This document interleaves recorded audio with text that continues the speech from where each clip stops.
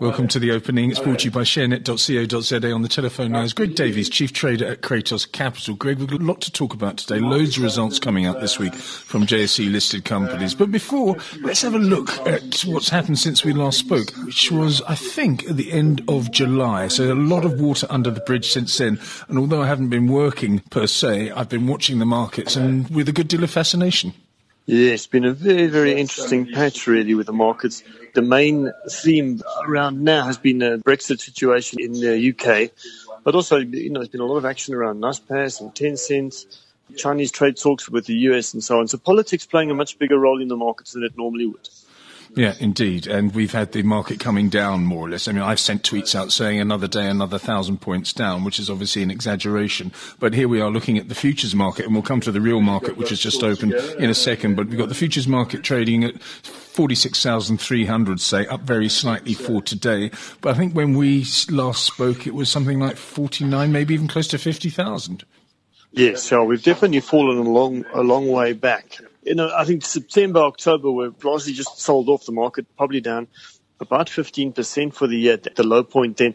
Then beginning of November, we looked like, we had the midterm elections. It looked as though the markets, would be risk on again. Emerging markets were in favor. That only lasted the first few days of November. And since then, we've had setback after setback here locally. Yeah, what's been the big story, though? Has it been Naspers?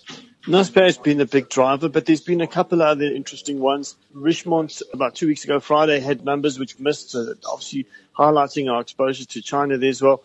Last week, we had quite a sharp sell-off in British American tobacco. That stock's come from an all-time high of around 970 Rand, currently trading at 487 Rand. It probably fell about 120 of that over the last 10 days.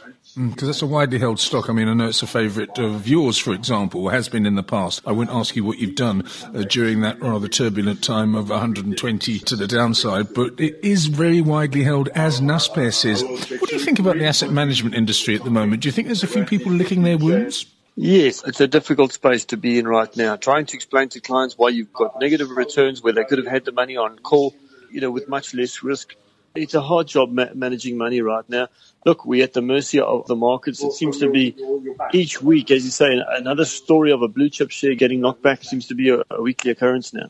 Yeah, indeed. Let's have a look at what we've got on the markets at the moment. I've got Dow futures down around 60 points at the moment. S&P futures down 7.25 points. Nikkei Dow in Tokyo 0.6% higher. Hang Seng up 0.75 Rand. Just holding on to 14, actually. That should change its big figure, I think, sometime this week from 14 to 13. But 14.03 currently against the pound, 18 against the euro, exactly 16. Gold price down a couple to 12.19. Platinum 844, which is unchanged, and the oil price $67.58, up 42. Again, Greg, this has been the biggest bear market, short-term bear market in crude oil's history. It was $80 a barrel when we last spoke, now $67.58. What has that done to Sasol, for example? Yes, I was sort of on the track of thinking oil can go back to 100 and taking quite a bit of flack from our fellow traders on that view because it's been quite a big setback. Sasol's share price has fallen a long way from the highs, was around about 540 Rand a share down to 441 as I watch the screens right now. So all of that getting priced in. I suppose also the stronger Rand's not helping them either. No. Let's look at this morning's action, and there's been action already, Greg, because we've had results out from Invicta Holdings Limited. That's for the 6 months to the end of September. We've got Netcare came out with their results an hour or so ago. This is for the year ended September, and there's a couple of others coming out today. As I said, it's a big week for results from the JSE listed space. But let's have a look at Netcare, and the other one was Invicta. What have they done? Netcare actually gave us a trading update towards the end of last week. Sneaked it out quite late, and I think on a Thursday afternoon, which was quite negative. Full results out there now. The share price up 3%, 25 Rand 55. Still a long way off its highs, but definitely recovering from the beating it got last week. Yeah, and Invicta, that's as part of an enigmatic stable, as we've spoken about before. But Invicta, how's it done? Share price has come down a long way. Sort of has some corporate governance issues which they've tried to resolve. And it's starting to look like value. The share hasn't traded this morning. That's the other feature of these smaller cap stocks is the lack of liquidity. We're well into their opening trade, and there's been no trade so far looks to probably trade around where it closed on Friday, around just above 30 Rand. Barlow World also came out this morning. What's it done? We'll talk about this later on, obviously, with what the results were in greater detail, but let's just have a look at the initial action. So Barlow World. Yeah, that's up 0.75%, 116 Rand. Well, it's just traded now at 117. That's up nearly 1%. Astral Foods, audited summary, consolidated results and dividend for the 30th of September. The year ended 30th of September. Astral Foods, obviously the poultry producers in the news for a couple of years now. What has it done?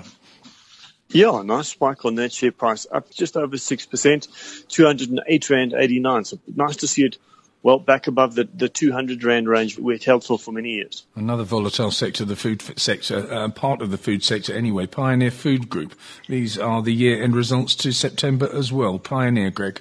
Yeah, the share price up nearly 3%, 79 Rand 75. So also recovering from a recent sell-off.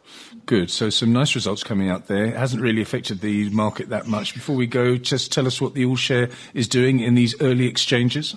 Yeah, the big figure on the all share, 52,200, up 106 points.